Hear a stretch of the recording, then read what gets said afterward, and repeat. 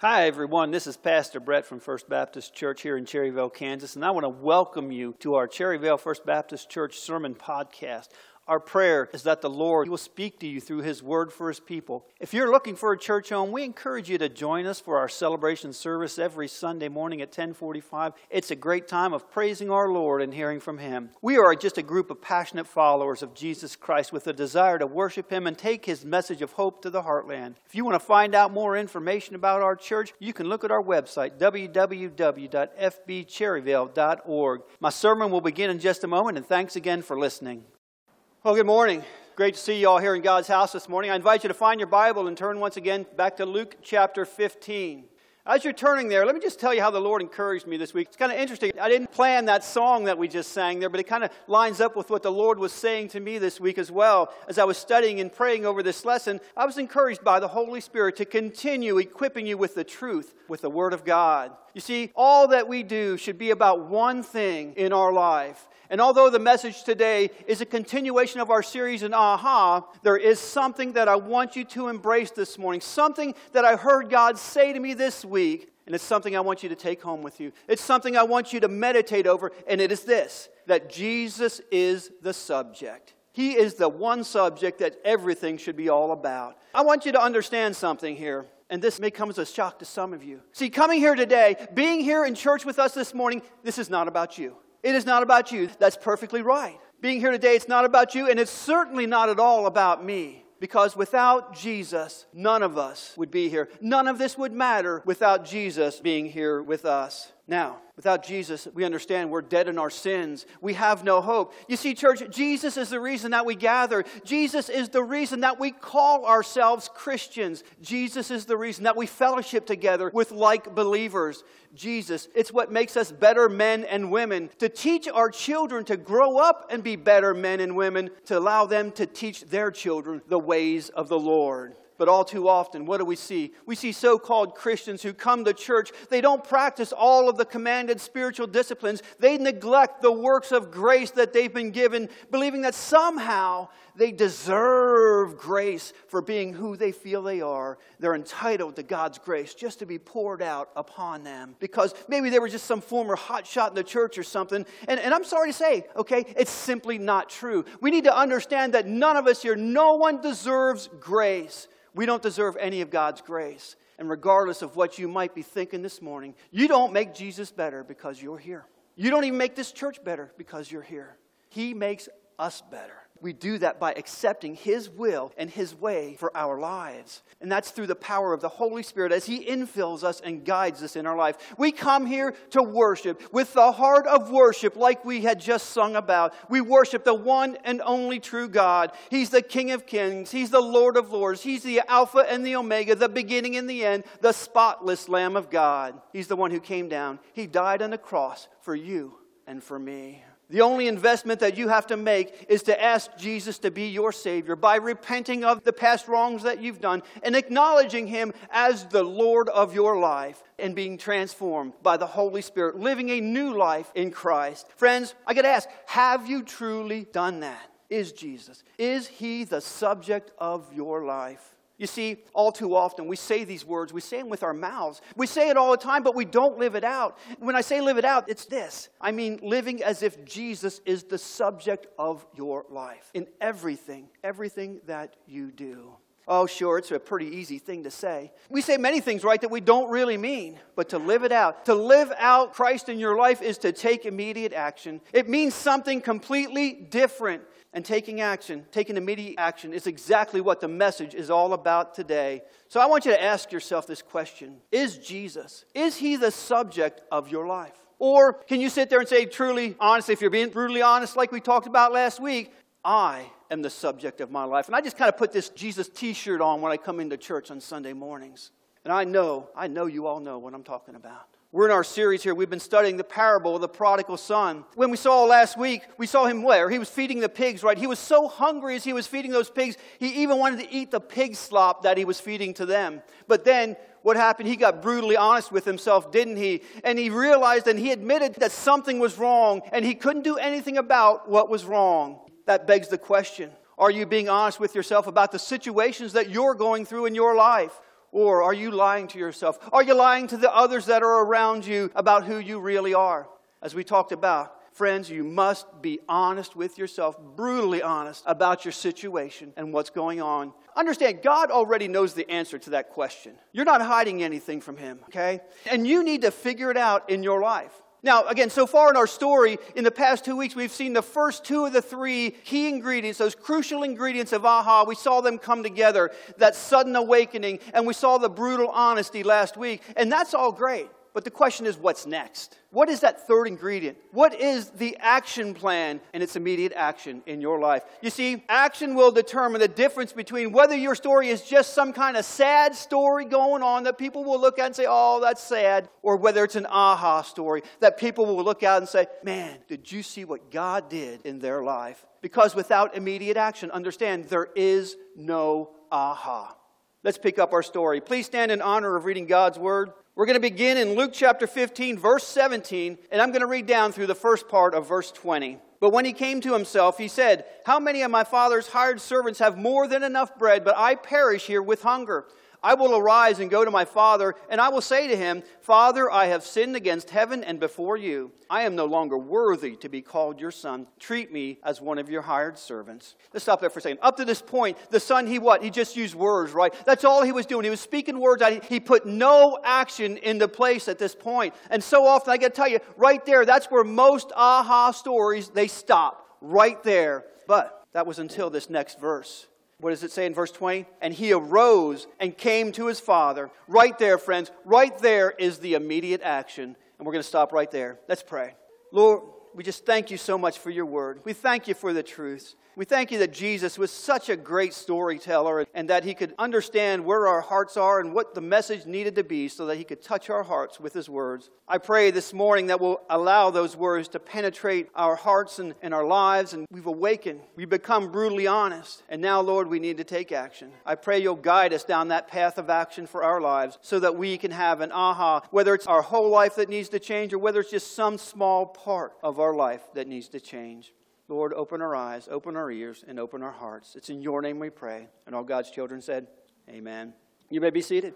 Let me begin by saying this young man, remember, he had a sudden awakening. Verse 17 said what? He came to himself. Then we saw last week, he got brutally honest with himself. He had to understand where he was. He had to understand what got him to that point of where he was. And he had to understand the consequences that he deserved for being in that position. And now, if he truly wants aha to happen, he has to act. He must take immediate action in his life. He must do something. He's got to move forward in his plan. But unless you act, understand, you won't have aha. I mean, think about it. If you don't do something, what is life to you? Life is nothing more than what? An emotional roller coaster. You're going to have your highs and you're going to have your lows and you're going to have your highs and you're just going to be going up and down on that roller coaster of life. Honestly, church, we're just spinning our wheels in life if we're not brutally honest with ourselves, and then we step out and we take action on what it is that we already know that God has shown us to do. See, immediate action is kind of like this. Does anybody here use Groupon? Anybody?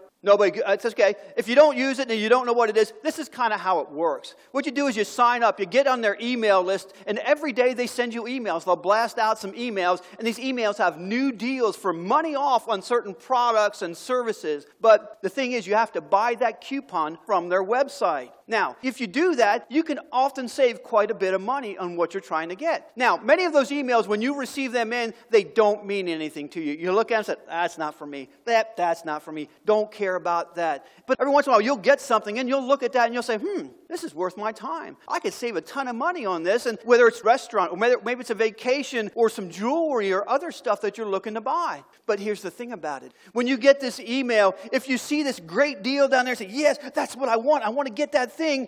What you need to do is you have to go out there and buy that coupon, because what happens the next day? The deal's gone. You have to take immediate action. You can't just see it there and want it and realize that, that's a great deal and I really should do this, and then close the email and go away and hope that magically you end up with more money in your wallet. It just doesn't happen. You have to do something.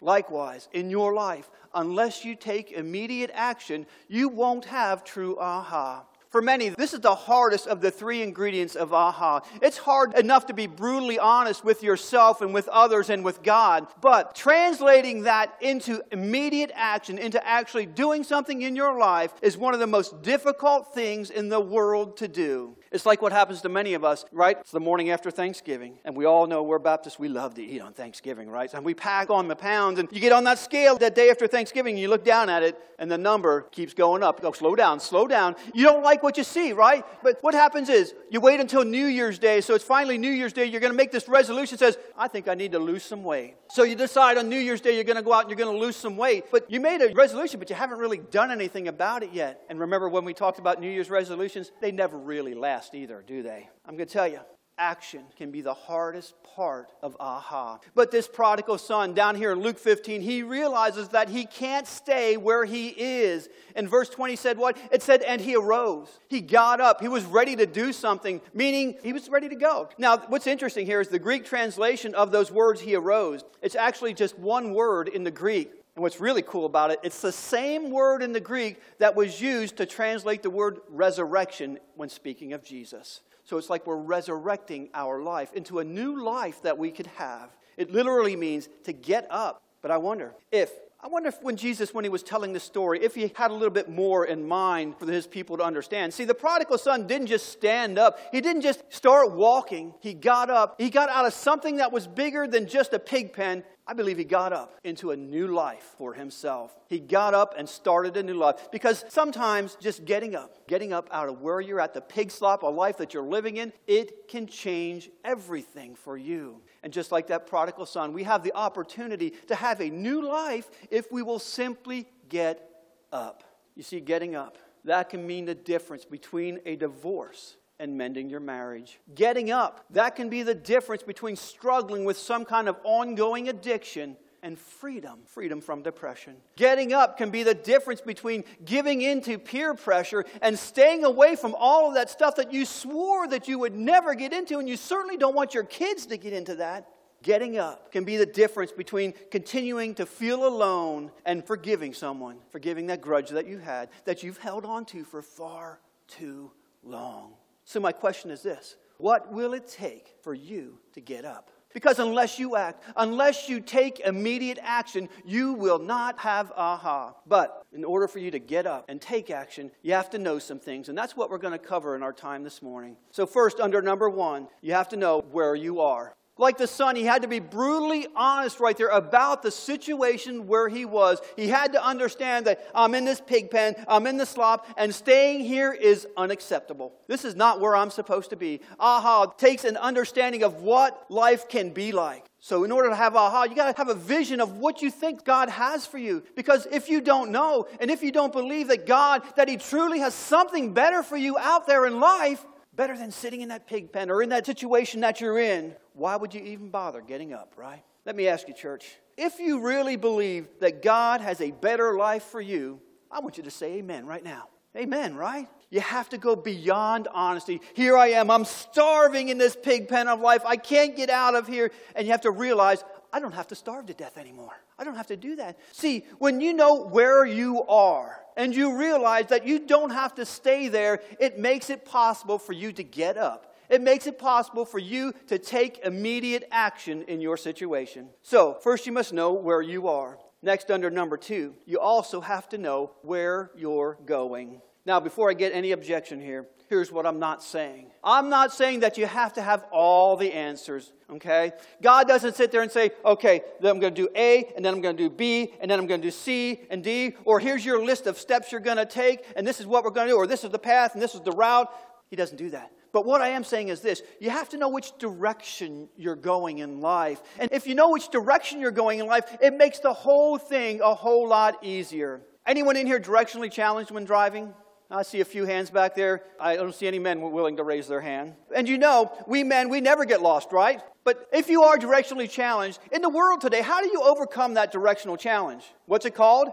GPS, right? You get your GPS. Now, why would you not want to get one of those? Because men, understand if you don't have one, you need to get one. Because as you're going along and as your wife puts in the address, if you're going the wrong direction, you can blame it on her for putting in the wrong address. It's a win-win, right? Come on. Now, let me ask, do you have any misdirectional stories in your life? Here's my misdirectional story. And it's the only one you're ever going to hear from me because I don't get lost very often, so enjoy it. It was years ago, before he met Stephanie. And we had a group of friends. We wanted to try out a new restaurant. It was about 30 miles away. It was east out of the town that we were in. And there was this one spot along the way where we had to go through this little town, and we had to make some turns along the way. And I always had trouble in this little town trying to get through it. And so I was driving along, and suddenly, after making some turns as we were going through this town, I got this very funny feeling that I don't think I'm going the right direction. I think I'm going the wrong way. But again, I'm a man, right? So I'm not going to admit it. We don't admit it when we're going the wrong way, so I didn't admit I was going the wrong way. But the men I was with, they stopped talking and said, hey, we're not going the right way, are we? So what did I do? The normal man thing, right? I started to defend myself about where we were going and what we were doing, and I know what I'm doing. It's okay, except I didn't take one thing into consideration. You see, remember I said that the restaurant was east out of town? I said it was the evening.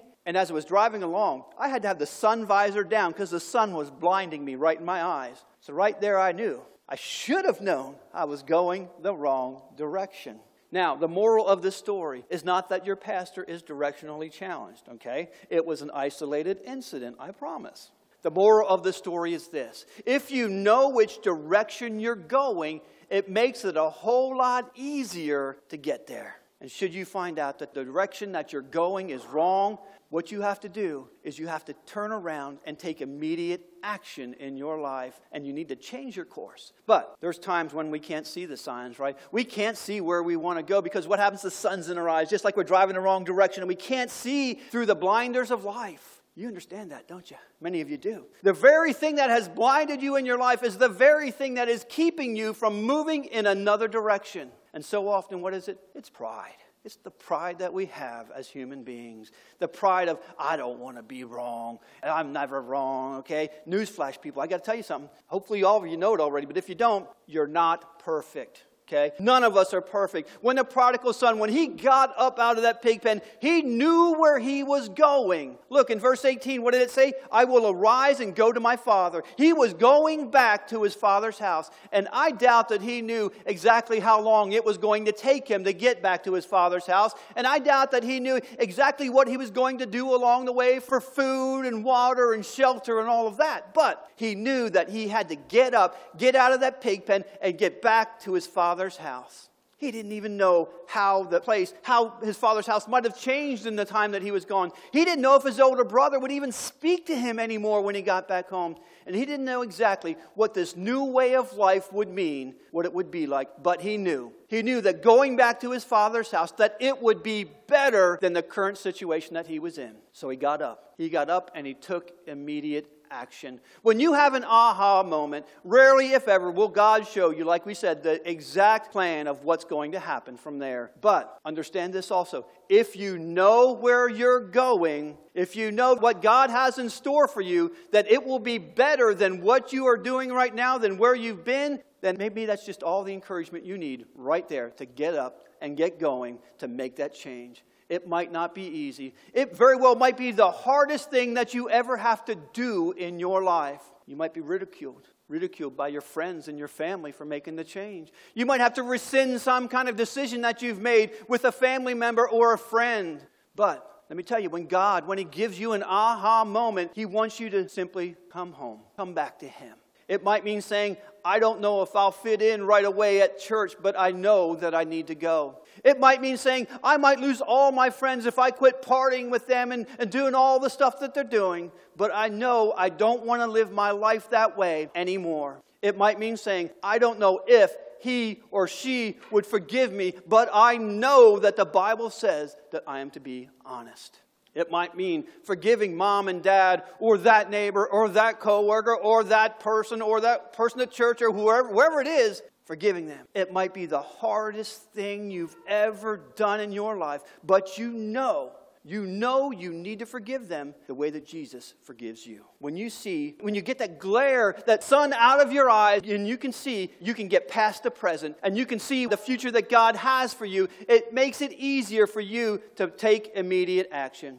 And when you know where you're going, when you know that the end goal with God, it is possible, it suddenly makes it possible for us to get up, to get going in life, to take that immediate action. The third thing you need to know is this: who's waiting for you? Look back at verse 20. It said, and he arose and came to his father. Let's continue on with the rest of verse 20. I'm going to read down through, let's go to verse 24. But while he was still a long way off, his father saw him and felt compassion and ran and embraced him and kissed him. And the son said to him, Father, I have sinned against heaven and before you. I am no longer worthy to be called your son. But the father said to his servants, bring quickly the best robe and put it on him, and put a ring on his hand and shoes on his feet, and bring the fatted calf and kill it. And let us eat and celebrate. For this son was dead and is alive again. He was lost and is found. And they began to celebrate. Friends, the question is this: who's waiting for you?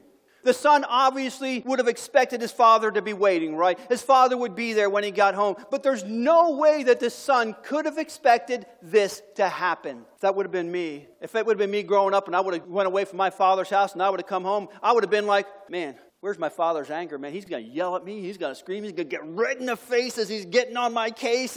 But in our story, there was none of that. I would have been, where's the punishment? Where's the whipping or the grounding or the taking of the car keys or whatever it was? Oh, yeah, man, this son, he's got it coming to him, right?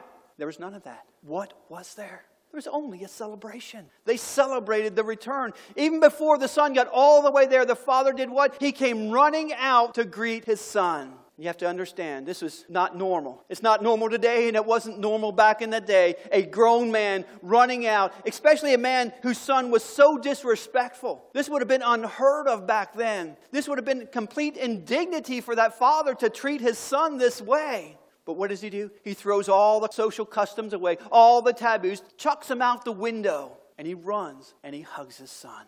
No one listening that day to Jesus could have predicted this outcome for that son's story. Church, our Heavenly Father, He is a Father of love. He's a Father of grace. He's a Father of mercy. And we now know. How can we predict it? We can expect it in our lives now because we know. We know the one who's waiting for us when we come back home. Jesus tells us about the Father. He tells us about the one who's waiting patiently for us, who's eagerly awaiting our return to the home for you and for me to return. Jesus tells us about a father who would do anything to get his child back home. Jesus tells us about a father who was suffering unimaginably during the time his son was gone while he waited for his child to come back home. And now we know the one who's waiting for us when we come back home. Understand, it begins with us. We have to have an awakening. We have to have honesty. We have to take action. But it ends with God. That's where the story ends. We take our life, when we take our money, and when we go off, we run off into that distant country, guess what? God lets us go, right? He lets us make the decision to leave His house. Why? He allows us this thing called free will. And many of us, we try to exercise that. He lets us make the decision. We want to abandon our family, to treat people poorly, to throw away our lives in sin, to pursue our own life of selfish desires, to try to fill up all the emptiness that we have in our life with drugs and pornography and gambling and anger and bitterness and work and sports and TV and video games or whatever it is for you. It starts with us. But when we say, I've had enough, I don't want to starve to death anymore. In fact, I don't have to starve to death anymore. I'm going home. I'm going back to the Father. That's when it all ends with God. He's there waiting for us, open arms, running out to meet us as we go to meet Him. No matter how far off that distant country was, God, He's sitting there in that front porch. He's staring out off into the distance, just waiting for you to come home. He doesn't give up. He doesn't get tired of waiting. He's not coming back and go inside. He doesn't do that. What does He do? He waits. He waits for you. And when you move beyond a sudden awakening, you move beyond that brutal honesty, you finally take immediate action and you go home, we see He runs out. He runs to meet you. And friends, when you know the one who's waiting for you at the end, it makes it possible for you to arise, to get up, and to go home. So the question is this: why do you remain in that distant country? Why do you not come home? Why are you not turning over, releasing that area of your life back to God, but wanting to still be in control of that area? We're going to close looking at that question this morning and asking under number 4, what's stopping you? This is another area of our life where we need brutal honesty.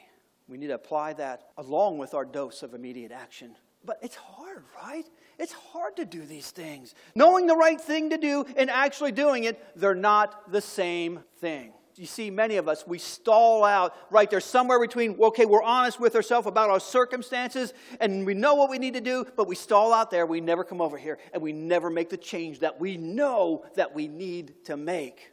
In his book, Kyle Idleman quotes from a magazine article entitled Change or Die. I'm going to read you a little bit of that. It says, change or die. What if you were given that choice? What if a well-informed, trusted authority figure said, you had to make a difficult and enduring change in the way that you think and act. And if you didn't, your time would end soon, a lot sooner than it had to. Could you change when change really mattered, when it mattered the most? It goes on to say that the odds are 9-1 against you changing. Meaning 9 out of 10 of us in here today, even if it was a life or death situation, will not be able to make the difficult changes that are required to survive. Where does that statistic come from? He says a study from Johns Hopkins. They did a follow-up study of people who had coronary artery bypass surgery, an incredibly expensive and invasive surgery that usually is caused by some kind of lifestyle, whether it's too many calories, not enough physical exercise, and things like that. The survey found that 2 years after that surgery,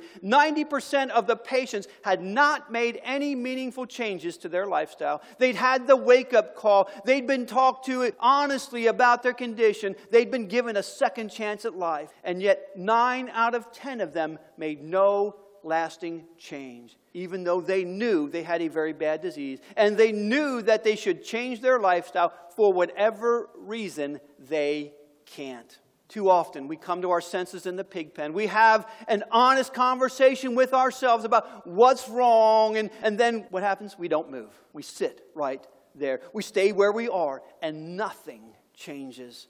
That begs the question, why? Why do we not make the changes? Why can't we make these changes that we know that we need to make? What's preventing us from making that leap from honesty and stepping over that line to action in our life? What keeps us from repentance that leads to salvation? I see 3 reasons that we find it hard to take action. The first one under A is this: passivity. It's that expression that it'll be okay. It's going to pass. Don't worry. It's all good. It'll get better.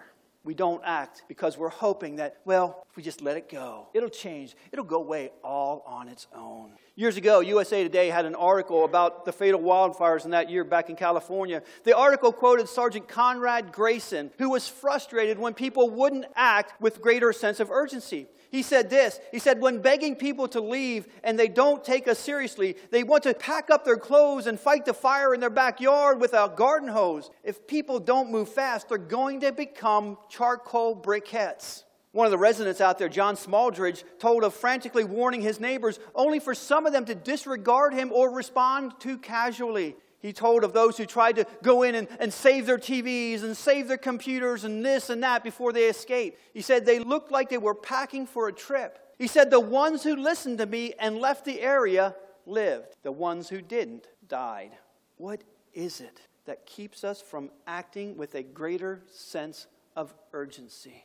Instead of being aggressive, it seems it's more natural for us to respond passively. Even when a fire threatens us and much is at stake, instead of acting, we tend to step back and say, I'm sure everything's going to work out, it's going to be okay. That tends to be our attitude with life. The truth is, really, if you look at it, we tend to be comfortable. We get comfortable with where we are because we know it. We know where we are and we get comfortable there. Even if our situation in life is dysfunctional, it's hard for us to make a change because understand, we made those changes that got us to that dysfunction. They may have seemed like the right choices to make at that time, and it's just hard. It's hard for us to imagine making different choices now. For some, even the best of intentions, they don't and they can't seem to do any better. It hurts.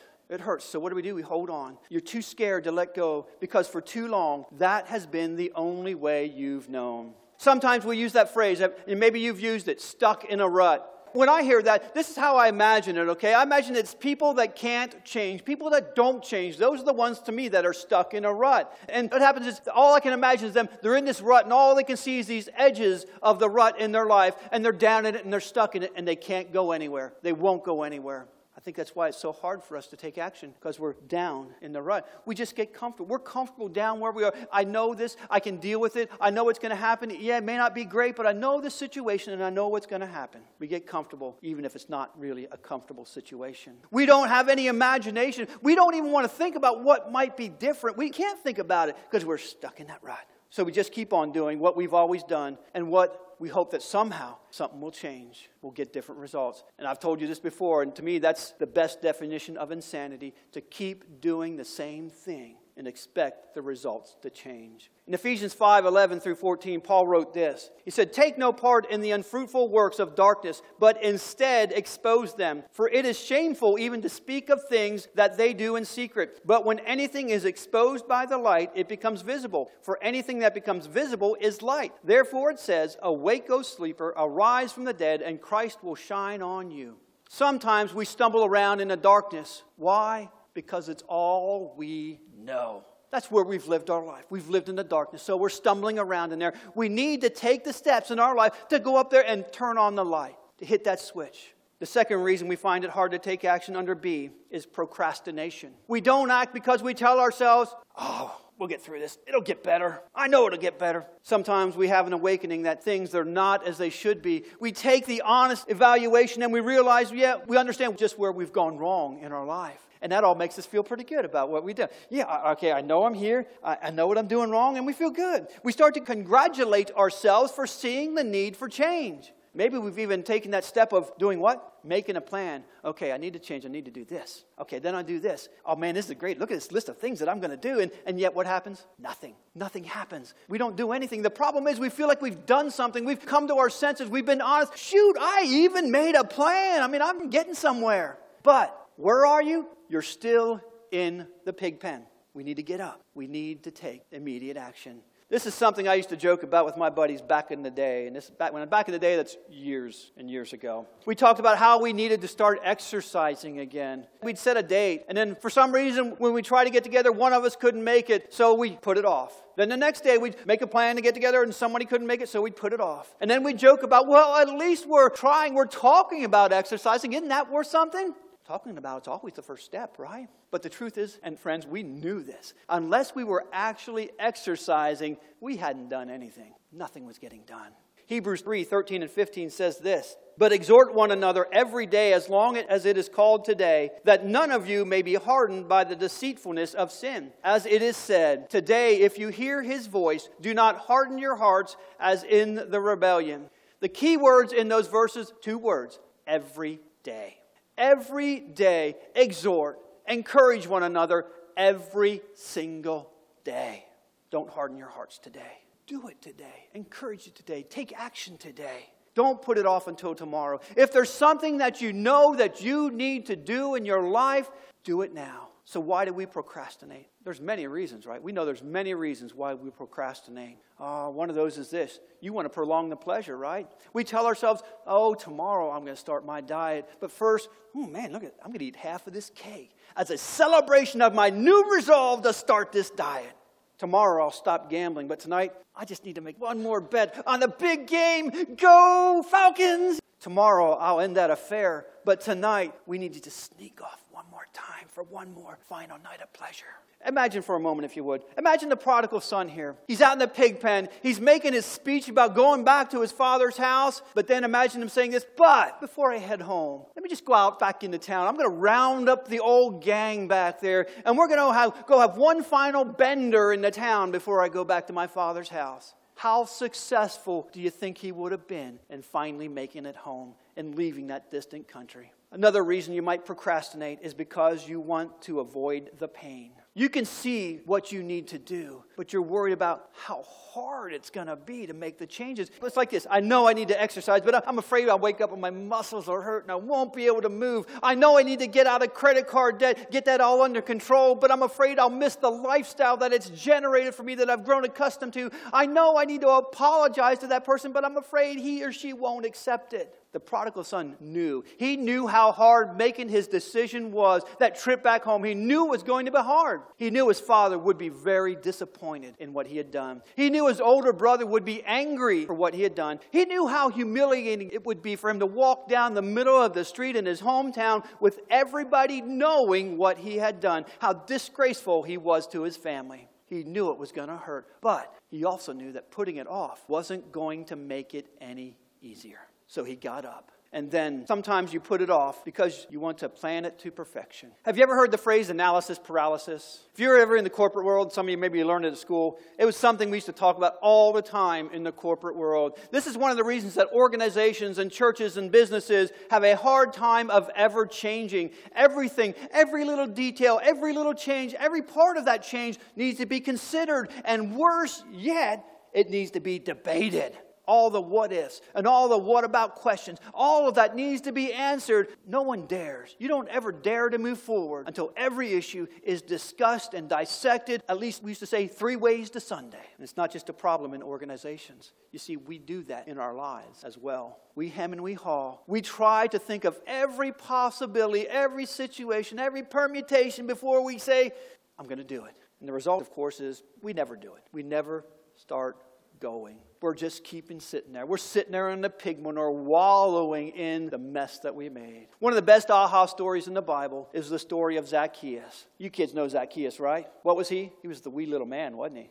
And the thing about Zacchaeus, besides the fact that he was short, that he was a very small man, was he was a tax collector, okay? He sold out to the Roman occupiers of Israel, and he was making himself rich at the expense of his countrymen. And there was one day, Jesus coming in through town. What did Zacchaeus do? He climbed the tree, right? He climbed up to the top of the tree so he could get a better look at Jesus as he was going through town. It was shocking to everyone when he stopped there at the tree and told Zacchaeus to come down, and he singled him out and he invited himself to Zacchaeus' house. Now, tax collectors, understand, they were the very lowest of the low. They were the bottom of the barrel back in their society. Polite people didn't spend any time with these tax collectors. But that visit from Jesus, understand, that was Zacchaeus' aha moment right there. He woke up from his sin. He was honest about the way that he was cheating people. And most importantly, he acted. Look at it, Luke 19:8. It says, but Zacchaeus stood up and said to the Lord, look, Lord, here and now I give half of my possessions to the poor. And if I have cheated anybody out of anything, I will pay back 4 times the amount.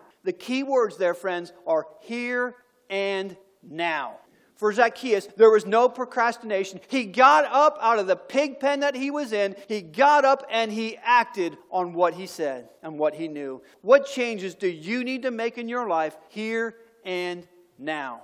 The third reason we find it hard to take action under C is defeatism. We don't act because we tell ourselves, it's already too late. I'm too far gone. God can't ever possibly love or care about me anymore. We look at the mess that we're in. We look at the mistakes that we've made. We look at everything it would take to make it right again. And we decide that it's just too late. It ain't going to happen anymore. We say, okay, you ever use this phrase? That's too much water under the bridge. Too many broken pieces to put Humpty Dumpty of my life back together again. Too much hurt in my life to heal. For many of us, we look at the gap. We look at our life over here. We look where God wants us to be. And we look at that gap and we decide, there's no way. There's no way I can bridge that gap between where I am and where God wants me to be. You see, we try to serve Him. We try to do more good than bad in our life. And deep down inside, we know that we can never do enough good. Edelman writes it this way. He says, we can't outright our wrongs. Sure, we can make up for a few mistakes, but we can all look at our lives and admit that in one way or another, we've done irreparable damage. There isn't enough time to make things right, so we end up doing nothing. The time for action has come and gone. So with our head bowed and our eyes low, we say, it's too late now. I've got to think that prodigal son might have felt this way for a little while. His life was way past fixing. All the money was gone. He was living in a pig pen. I'm sure that he stunk to high heaven. He had insulted his father. He turned his back on his family. He ignored them for years and wasted all of their money. But he didn't have a whole lot of other options in his life either, did he? So what did he do? He decided he was going to get up, and he goes back and he throws himself at his father's mercy. He didn't have any expectations. He didn't figure that he even had any rights when he went back to his father. But maybe maybe if he went to work for his father, he went to work as a servant, maybe he could at least make up for some of the bad things that he had done to the family. Verse 19, here's where he planned what he was going to say. I am no longer worthy to be called your son. Treat me as one of your hired servants. He knew that he had messed up bad. He was prepared to spend the rest of his life making up for the mistakes that he had made. But when he got up and when he headed home, he made a shocking discovery. His father didn't need him to make up for his mistakes. What did he want? He just wanted his son to be home. We're going to look at that more next week. Look, if you're not turning back to God because you think there's no way that you could right all the wrongs that you've done in your life, you're right. You're absolutely right. You can't make up for all the mistakes that you've made, but you're wrong to keep sitting in that muck. You're wrong to be mired in your sin, because the truth is this: the Father doesn't need you to make up for all of that. He just wants you to come home. That's all He wants. Friends, when is verse 20? When is that going to become part of your story? When are you going to get up? When are you going to take immediate action? I'm going to close with a story. It's a story that Kyle Idleman writes about in his book. It's an aha story about a young man that went off to college. It says this. It says, 8 years ago, I left home and went to Colorado State University. I was in a fraternity and I majored in partying. The first 3 semesters, I never stopped and thought about what I was doing. I wasn't praying at all. After 3 semesters, reality came crashing in on me. I could no longer deny what was happening. I had flunked 4 of my 5 classes. It was a wake-up call. I knew I needed to make some changes. I needed to get up, get out of that fraternity, and lose some of my friends. But what I really needed was to make a change in my relationship with God if He would still have me. In that frat house, there was no place with privacy to make the phone call to my parents explaining that I had failed. So I took the phone into the bathroom. I remember there was a stack of pornography there, and I didn't want to look in that direction, so I sat on top of it. I called my parents and explained to them that I had blown it in a lot of areas of my life. Not just my grades, but also in my walk with Christ. I had strayed from Him. And my parents, they sat there and they listened to what I had to say. And then they said 3 words to me. They didn't say, turn things around. They didn't say, make things right. They didn't say, go get some help. They didn't say, figure it out. They didn't say, we love you. They didn't say, we forgive you. What they said to him was much better than that. What they said to me was, just come home. Church, that's what He says to you and me today. Just come home. If there's some place in your life where you need to take immediate action, you've had the awakening, you've had the honesty, now it's time to take action. Jesus says to you today, just come home. Can you do that? Let's pray. I want to thank you for listening to the message today. I pray that this message somehow has touched you and created within you a passion for action for our Lord and Savior, Jesus Christ. If you have any questions or you need to make any decisions or you just need to talk to someone, I encourage you to contact your local pastor. And if you don't have one, if you don't have a local church, you may contact me through the church office at 620-336-2777. We'd love to see you on Sunday mornings in church for our celebration service. It's a great time of fellowship and worship of our Lord and Savior. Come join us. We know you'll be blessed. And thanks again for listening to the Cherryvale First Baptist Church Sermon Podcast, and have a blessed day.